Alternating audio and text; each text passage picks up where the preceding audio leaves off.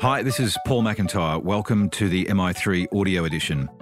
I've been a business journalist for 25 years covering the marketing, media, agency and tech sectors. In this series, we talk to industry leaders about the global and local developments that you need to be across this week. This audio edition is created in conjunction with partners as part of our Market Voice series. Well, cross-media measurement is one of the themes du jour in marketing and media right now, and I did use some French there, thank you very much. What channel works with what other channel and channels and how?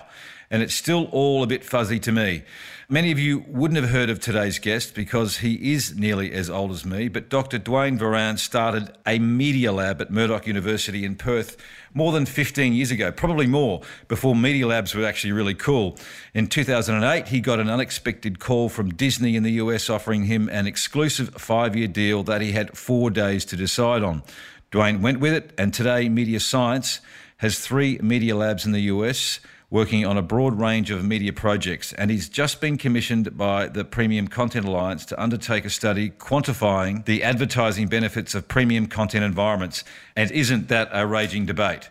So Duane, welcome. You've spent a huge amount of time, or your time in the past decade in the North American market. From a chap from Perth, perhaps start with some of the standout work you did for Disney first that we mentioned earlier in that contract, and why a Perth-based media lab is so deep in the US market. And welcome, Duane. Good to talk. It's been a while. It's been a while, yeah, Paul.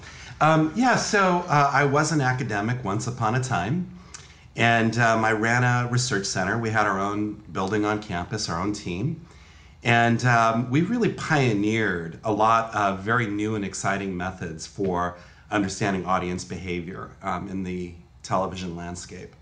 And we had sponsors for that research, which were many of the US TV networks.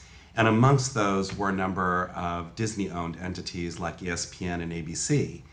And they were getting their appetite whet with these methods that we were using, because fundamentally what we realized at my Murdoch team all those years ago. How long was it ago, Duane? What are we talking about there? Was it late 90s, early 2000s? Yeah, so the research, I came to Australia in 96. Right. And initially I began pioneering a little bit of this research with my student teams. We became a full-fledged center in 2000. Righto. So 20 years ago. Geez, not doing well for a bloke who looks 30. Well, and what we discovered all those years ago was that usually when we're talking about audience behavior, we're interested in human emotion. We want to know something about the emotional journey that a person's on. But the fundamental problem is that people have very poor access to their own emotional journeys. So anytime you ask people about what they're feeling, anything about their emotional experience, what they're giving you is the rational interpretation of their emotional journey, which it turns out is actually very far removed from their actual emotional journey. So what we decided to do was to measure emotion more directly. So we began using physiological measures like skin conductivity, heart rate, tracking eye movement, analyzing facial muscle movement, looking at those kinds of measures to more directly measure human emotion. And that was a real breakthrough, because once we began doing that, we began discovering things that really had not been known, and we began sharing those insights in our research publications. And we learned very quickly that we could get sponsors for the research to see the results of the research before they were published, because typically it takes 3-4 years before your findings actually make it in print. Because you academics move pretty quickly, don't you? Because we're like that as academics. Yes. Yeah. Well, and journals are very slow. Yes. And the review cycle is very slow. So it takes a long time. So just for the right to see these results before the results were published, US TV networks and Australian networks as well began contributing to a pool of money, which also helped prioritize the studies that we then did next. Right. So Disney got really excited about this approach, which was lab-based. And on Mother's Day 2008, I got a call from the good folks at Disney, and they said, Duane, in 4 days we're going to have our upfront, and we're going to make a major announcement that we're going to be launching a lab just like yours in the United States. And obviously, we want you to run it. So we have 4 days to negotiate a deal with you. Yeah. And I said, guys, I don't even have a lawyer. And they were like, well, you better get a lawyer. And get a good one too. It's Disney. That's right. So we negotiated a deal which actually turned out to be a win-win proposition. Where I said, look, I'm not going to be your employee. My research has to be independent. And so they said, okay, we'll let you run it as your own business and we'll pay for it. We'll pay all the bills. And I said, I don't want to leave Australia. They said, that's okay. You can run it from Australia. I mean, the wish list went on and on and on. They said, we have one demand. And I said, what's that? They said, you have to be exclusive to Disney. So I was like, okay. So for our first 5 years, we were the Disney Media and Advertising Lab, operating out of Austin. And it was something of a secret. It wasn't really very well known. I mean, there has been press about it, but we did tons of research in that period. And then after 5 years, we came out of exclusivity and we began expanding as a business. So Media Science today has labs in Austin, Chicago, New York, and a lot of work that we do outside of labs as well. And we operate our own Netflix-style OTT channel, which we use for research purposes. We have a qualitative division, which has launched a product called Hark Connect, which is like the most advanced qualitative, research platform. So we do a lot of things beyond where we started, if you will. So let's just, before we get to that though, let's go back to the lab. So I'm just interested in that 5 years you had with Disney. What were some of the sort of the standout projects in your mind, programs and research projects that you did there that had an impact? And then we'll get to some of the stuff you're doing, now. So many, because it was across the board, many different business units within Disney that we were working with. A lot of those have had an influence on the market that the world wouldn't know about. For example, back in 2009, I think it was, we did a study for Good Morning America, which is a morning talk show, on ABC. And the idea that had come up at ABC was they had this weather portion. So they have like little newscasts and they do the weather. And what would happen before is literally there would be an on-screen graphic scrolling through for 30 seconds with all the different cities in America and what their weather was going to be. Because it's a national show. So to scroll through all these different cities would take a while. And the idea was, what if we put an ad there? And the people in news went nuts and they said, this is going to destroy the integrity of our news. And, the program people weren't sure what impact it might have on the ABC viewership. The advertisers weren't excited about it. They said, who wants a small ad, picture in picture? What's the value of that? It's not a full screen ad. It's just a little tiny ad in the corner. What's the value of that? So we did a study. And what we discovered in the study was, first of all, that real estate, that ad inventory was actually more effective, not less effective than a traditional 30-second ad. So even though it was small, the nature of the attention that it attracted, because it was not in a commercial pod, but actually in the program, that was actually more impactful than a traditional ad. Then we discovered no negative impact for news, no negative impact for the program.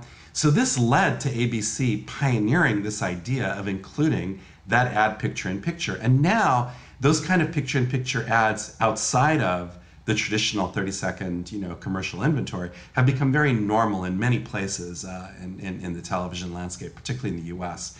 So that was an example of a study that made Disney millions of dollars ultimately off the investment that they had originally made in the lab. And I think there's another case where that might have made Disney money. There's another one really interesting where it saved it some money in and around analog transmission, I think, of ESPN. Just give us that sense, and then we'll get to some stuff that's current. Another great example is work that we did as you alluded to, for ESPN. When digital television came along, many broadcasters, including ESPN, were broadcasting both digital and analog. And ESPN not only has many channels, but it actually operates all over the world. And you can imagine the transmission costs literally every year were in the hundreds of millions of dollars for ESPN. So this is a big investment. But by the same token, if they went digital only, the main consequence is anybody who still had an analog 4x3 TV would suddenly have to watch their sports in what we call letterbox mode, which is kind of like, imagine if you were looking through a letterbox with black bars at the top and bottom. Right. You have a wider screen in a way, a wider field of view, but everything is smaller because now you have these black bars at the top and bottom. So this was a religious debate within ESPN because some executives were worried that they would lose audience if they did this. Others were worried that The transmission costs were high and they could save the money and stuff. So we did a study. And in the study, some TVs, were 4x. Actually, the hardest part of the study was finding all the 4x3 TVs that we needed to do the study, because they all had to be identical and they were hard to locate in the market. But we had some living rooms where people watched on a 4x3 with letterbox, some where they watched it full screen like they would have with analog. And we tested that across 11 different sports. And what we discovered was that in no sport was letterbox inferior. In fact, 4 sports benefited from the letterbox mode. One of those, for example, was soccer, where seeing more of the field actually provided a better viewing experience. We gave those results to Disney. Disney shut the analog network down, which was a point of no return. They couldn't go back once they did that, so it was a big step for them to do. They did it, they shut down analog, and 6 months later, they looked at their ratings and they found that there were 4 sports where their ratings went up. And sure enough, they were the same 4 sports that we had identified in our research. Wow. So you can say that Disney ultimately, and they continue to be a great partner of ours, but, Disney ultimately benefited financially off its investment in the lab. Just these kinds of studies saved or made them millions of dollars. So it paid off. So to more recent times, you've got one, I think, at the moment you've done in the US for Comcast. It's not fake news, but it did involve fake brands, as I like to call it. I think you call it fictitious. It's a little more diplomatic, Dwayne. Let's just call it fake. But tell us about that study, because it's got a lot of traction in the US market, got a lot of interest, and why so? So the study is for Comcast, which in the US is the parent of NBC, but also it's like Foxtel. It's a pay TV provider. So they're very large, a very established player looking at. They also have digital sales as well. So they want to understand what the relationship is between television and their digital assets. So of course this is a debate that rages everywhere in the world. Should a brand move more of its budget into advertising on social media platforms? And what are the benefits of that? And this is, of course, something that's been heavily studied. But the problem with the research to date is that if you want to test a brand that is well known, the Coca-Colas of the world, there's so much brand equity that already exists before you even do your test. So if you want to understand what impact an ad has when it's placed in a social media environment, how do you account for all that brand equity that already exists? How do you know if what you're measuring is not just measuring a lift which exists only because of that brand equity? In other words, if you hadn't had the benefit of all that brand equity that was already created, would you react the same way when you saw a Coke ad in your social media feed? So we wanted to test that idea, but you can't kind of like undo all the brand equity that exists out there in the universe already. So what we did with Comcast's help is we created the brand equity for the study. So we created fictitious brands. So for example, one of those was a shoe ad for a shoe brand that they called Momentum. And it's a great ad. Comcast produced these ads. They're professional. It looks just like what you would see, if you were watching watching on primetime television and this great ad came on. So that way we could create the prior exposure or not create the prior exposure, like on television, to then see what impact the ad would have in the social media feed. And the results were really dramatic. I mean, we report the results usually in aggregate and overall, but when you look at the results specifically for where the brand, where it was an unknown brand that didn't exist. So on average, the prior TV exposure provided like a 15% lift on purchase intent, but where the brand was unknown, it was a 35% lift on purchase intent. So it's a very dramatic, which really highlights, a warning to brands, which is, every ingredient in this cross-platform mix is playing a crucial role. So be careful not to underinvest in your television on the view that you're going to be getting that value in social media. You really need both because they're playing complementary roles. Can I ask there though, so that's what the data shows. Does this land in the market? How is that received Do you see behavioural change as a result of some of these studies, Dwayne, particularly that sort of stuff where you've got quite marked differences?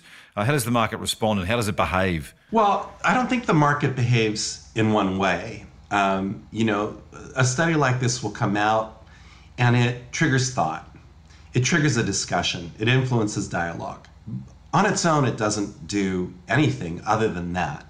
It creates a question which brands need to grapple with. The world used to be simple and it used to be easy, and we kind of had some benchmarks and some rules of thumb that we could go on. Now the landscape is complex, and we really have much harder decisions that we have to make around understanding our brands, understanding how our brands ultimately interact with consumers, and how to really make that mix. So I do think that it has a positive influence in terms of challenging assumptions. Right. There was a fad of just moving TV dollars into social media dollars, and I think this kind of had people, second guess that and really go back and say, all right, what makes sense for us to be doing? Is this is it as simple as everybody just rushing to social media, or should we really be thinking about this a little bit more systematically? There's a really good, a very intense discussion that's been going on in the US for a couple of years on ad loads and interruption. And America's obviously got bigger, longer ad breaks than what Australia does, probably 4 or 5 minutes, at least longer, an hour, I think. Give us an update on what's going with ad loads. There's a bit of conversation here about it. We're seeing lots of pushes for 5-second ads and low ad load pods and lower interruption. Where's all that out at the US, Dwayne? Because it comes and it goes, and it's kind of, where's it at the moment? Yeah, so we do a lot of work. We call this line of research pod architecture. So we call the ad break the ad pod. And so we refer to this as pod architecture. And we do think that there's a lot of work that needs to be done around understanding pod architecture. How many breaks should you have? How long should the breaks be? It's a very political debate. Certainly there's the research side of it, where we have played a very active role, consistently demonstrating that limited interruption provides a superior ad environment. So if you have less ads in a break, you're getting a better ad environment for that. And conversely, if you have a lot of ads in the break, you're getting a worse environment. So if you're in a 5-minute pod, that's a bad thing. You're especially if you're in the tail end of that pod, the attention to the ads is going to diminish significantly. But there's a trade-off. Definitely 2 ads in a pod is superior, but you can't charge the equivalent of 5 minutes worth of ads to those 2 advertisers. So how do you make back your money?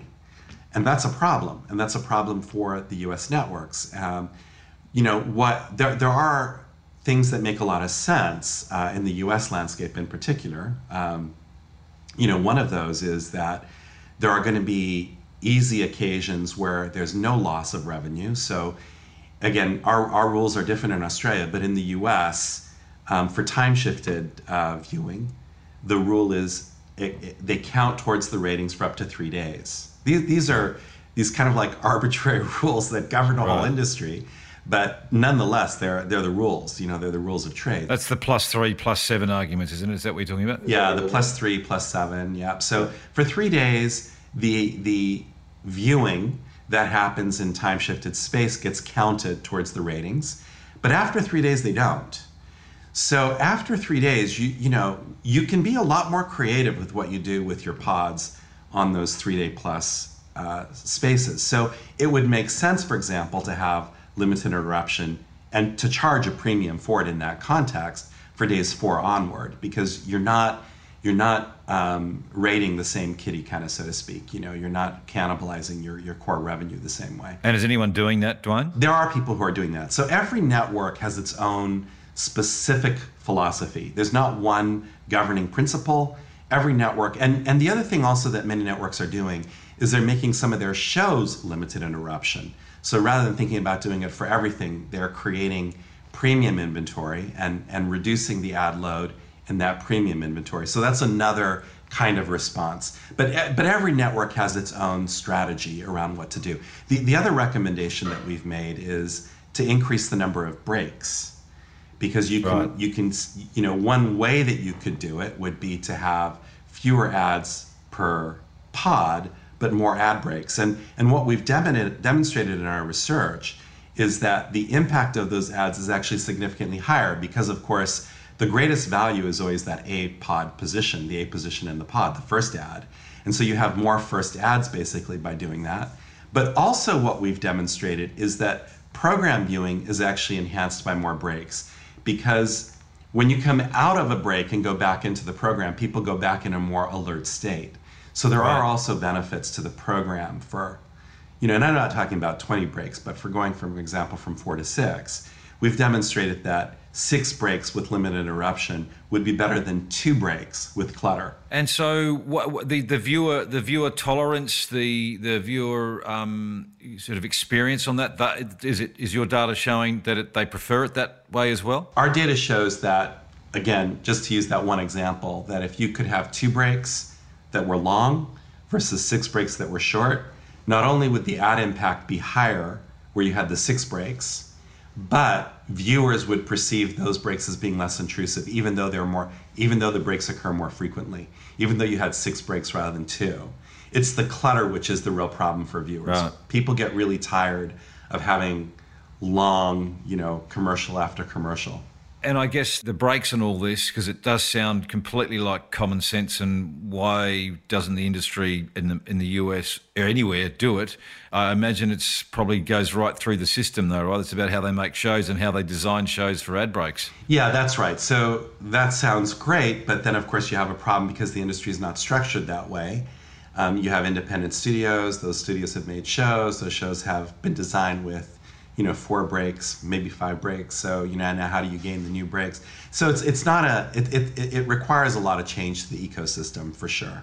Will it happen? Can it happen? Should it happen? It's happening. I mean, ads are, in the US at least, ads are becoming shorter in duration, especially around premium content. So premium content, there's just a lot of pressure to reduce those ad loads. Cross media measurement. It's as I mentioned right at the start of this podcast, it's big and lots of talk around it around the world.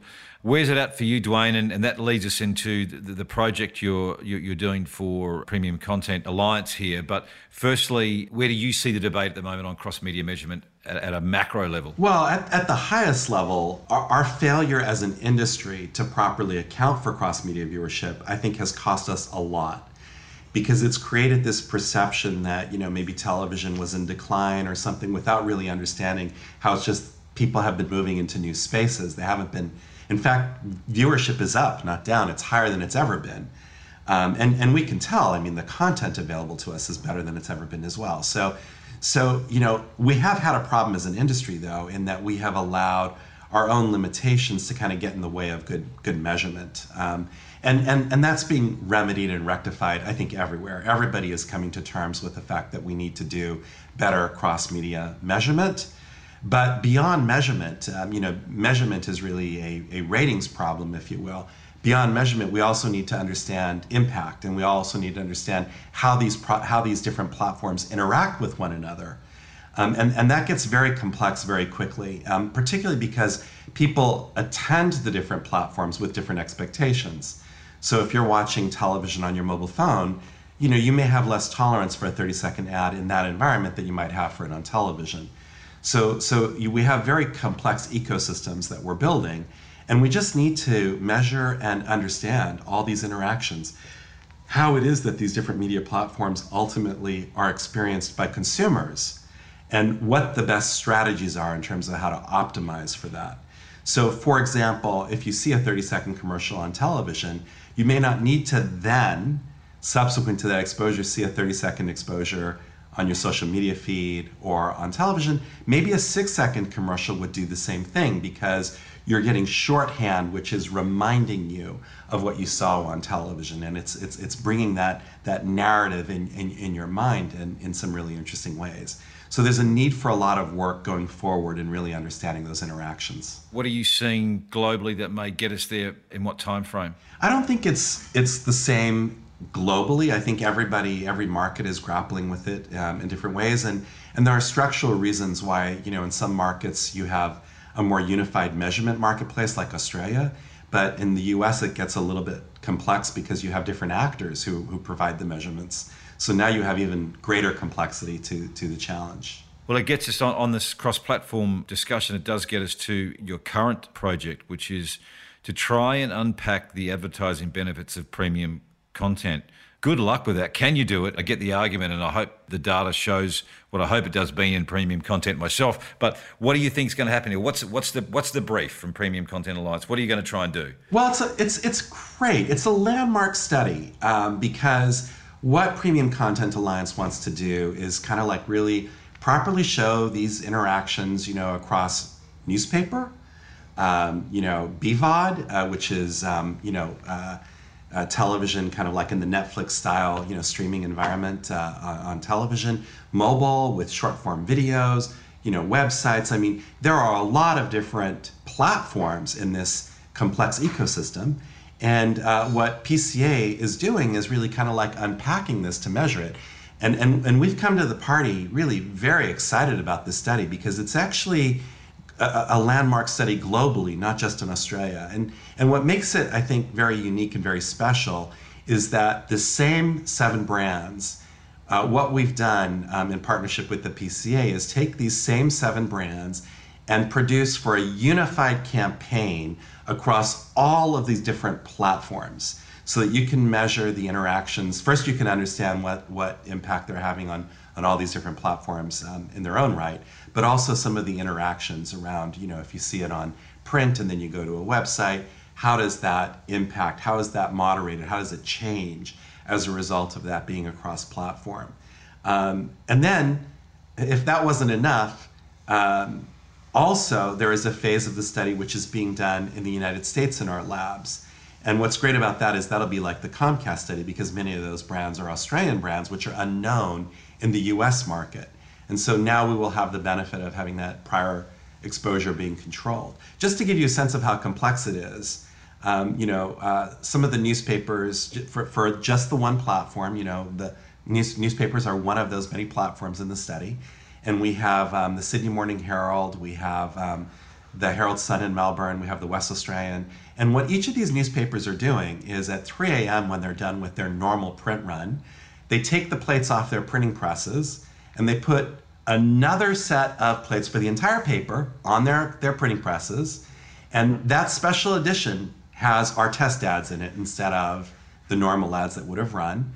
They run that, and then when they're done with that, they take those off and they do it again. And they have to do it again to produce 7 different editions of that day's newspaper with these different ads in it. And then they have to distribute that to the people who we have identified for the study in Melbourne or Sydney or in Perth. And we're doing that on 6 different print days. So just get a sense of how incredibly complex the study is. And that's just print. And the same level of complexity exists on the digital platform. All up, our team is producing something like 400 different versions of the websites to get all the different. So it's a very, very, very ambitious study. And like I say, I don't know of any study that has tested that for the same brands across all those platforms in that kind of unified environment. It would be remiss of me not to try to ask, what's your hunch of what's going to come out of this? What's your sense? Do you have one? Yeah, sure. I mean, it's not entirely new to us. Obviously, we've done a lot of research in this space. And I think people will be delighted and surprised by kind of understanding the role that traditional media still play. But Dwayne, there's a lot of disses out there, right? There's a lot of people who would say that legacy and traditional media and all those things are sort of by the by and gone. And premium content, well, you can get premium content on YouTube because it's premium if the individual deems it to be premium and valid and valuable to them. So how do you traverse that tension? I think there are many truths. And part of the study is really about understanding where those truths lie. So not everything is going to be superior. Not everything is going to be on par. Not everything will be less. It'll be a mixed bag in terms of all the different kinds of combinations that make a lot of sense. I mean, for example, how does an ad that you see in the newspaper compare in terms of its impact, compare with the impact of an ad for something you would see in social media? And how does the interaction of those two compare? Like, this is new ground that we don't really know a lot about because we haven't done enough research that has brought both traditional and new media together in that way. Looking forward to this. I think, given that you've got a lot of research to do, you should change those newspaper plates and tell us what the new truths are. When's this premium effectiveness study due out, the findings, Dwayne? Well, we're in field right now. I would expect that the results, will probably be coming out early in the new year. So if I was a sponsor, I'd get an early feed on that then at MI3, would I? a bit like your lab series. Maybe, yeah. Yes, that's a great idea. Hey, listen, great to talk. I'm really looking forward to the findings on this because it should silence some lambs and then give some courage to some others, I assume. Good to talk, Dwayne, and stay safe till we talk next time. Fantastic. Thanks for the interview. MI3 Audio Edition was presented by Paul McIntyre, that's moi, in collaboration with Podcast One Australia. Producer Nick Slater, music by Matt Dwyer. For more episodes, go to podcastone.com.au or search MI3 Audio Edition on Apple Podcasts and hit the subscribe button.